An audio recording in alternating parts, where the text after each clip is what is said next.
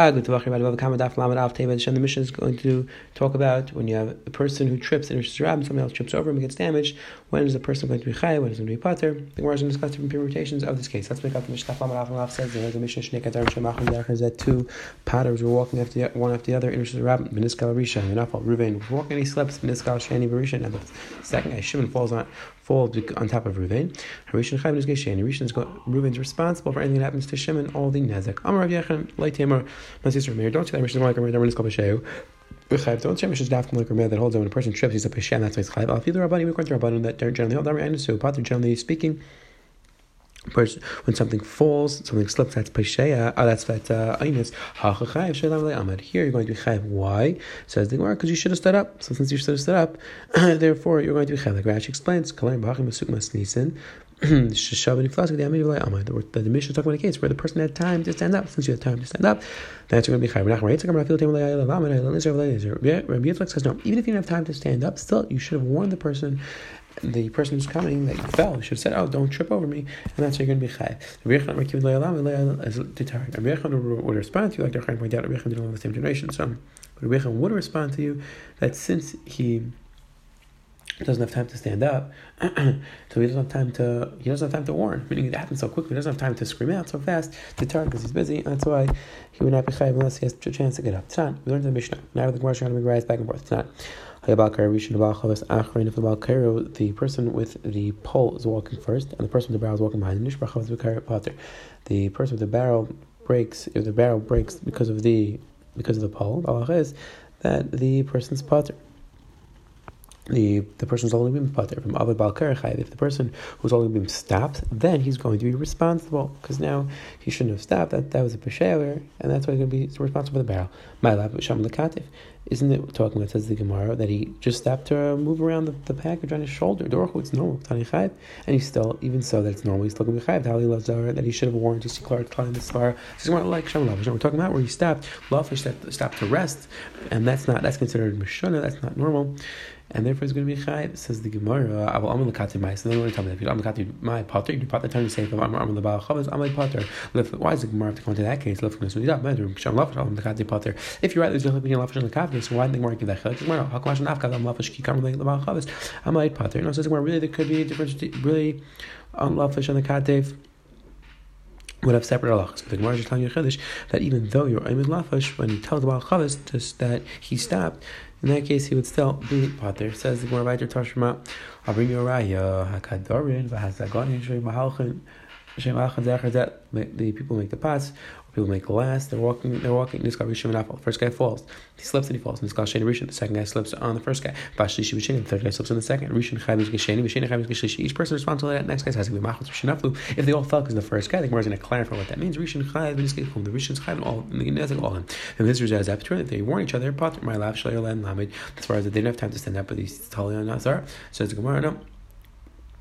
No, they had time to stand up. I mean, the reason why they're chayv is because they could have stood up. So what do you want to tell me? If they didn't have chances, then they would be pater. You have to say them as that pater. Why did the Gemara have to come to that case? In that case, you would be pater. So the chiddush is that even in a case where you had time to stand up, if they warned each other, they would be pater. The first guy's chayv. On the second guy, say if the first guy damages with his body, say if he damages with his money. The second guy's only chayv if he damages with his body, but not with something that falls with him. It says if niskal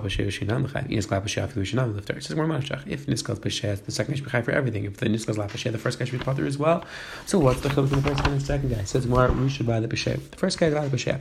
The second guy, he's responsible if his body damages because he should sit up. I'm money pater. He's pater on his money. I'm only happy because he said I didn't dig this pit. Meaning the second person's money is like a bar. And he could say I didn't dig this bar. It's the first guy's responsibility. He says we're meisvei.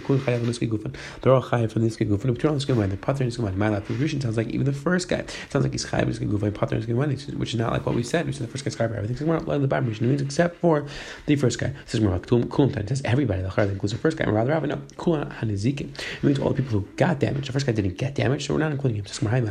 Well, how are we going to explain this price? Yeah, Bishlam after the Rishon, if you includes the Rishon, how you going to cool? That's a price would use lashon of Rishon of cooling.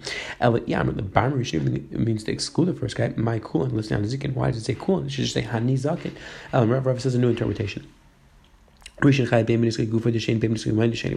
up. Now we're not talking about what damage, we're talking about what got damage. So the first guy is responsible if he damages, the second guy is guf or money. The second guy is only chayav for the nezek to the second guy's guf, not in the body. My time without a bar, limited to kalim, because the second guy is like a bar and bar, butter and kalim. So therefore, he's going to butter and kalim. He's only going to damage the guf. Hanichlish, we're going to call takala bar. That makes sense. According to Shmuel, it holds that any takala is considered a bar. Rav holds that it's only a bar if the person's mafker. The second guy's not mafker his own body. So what does it mean that he's chayiv if his body damages?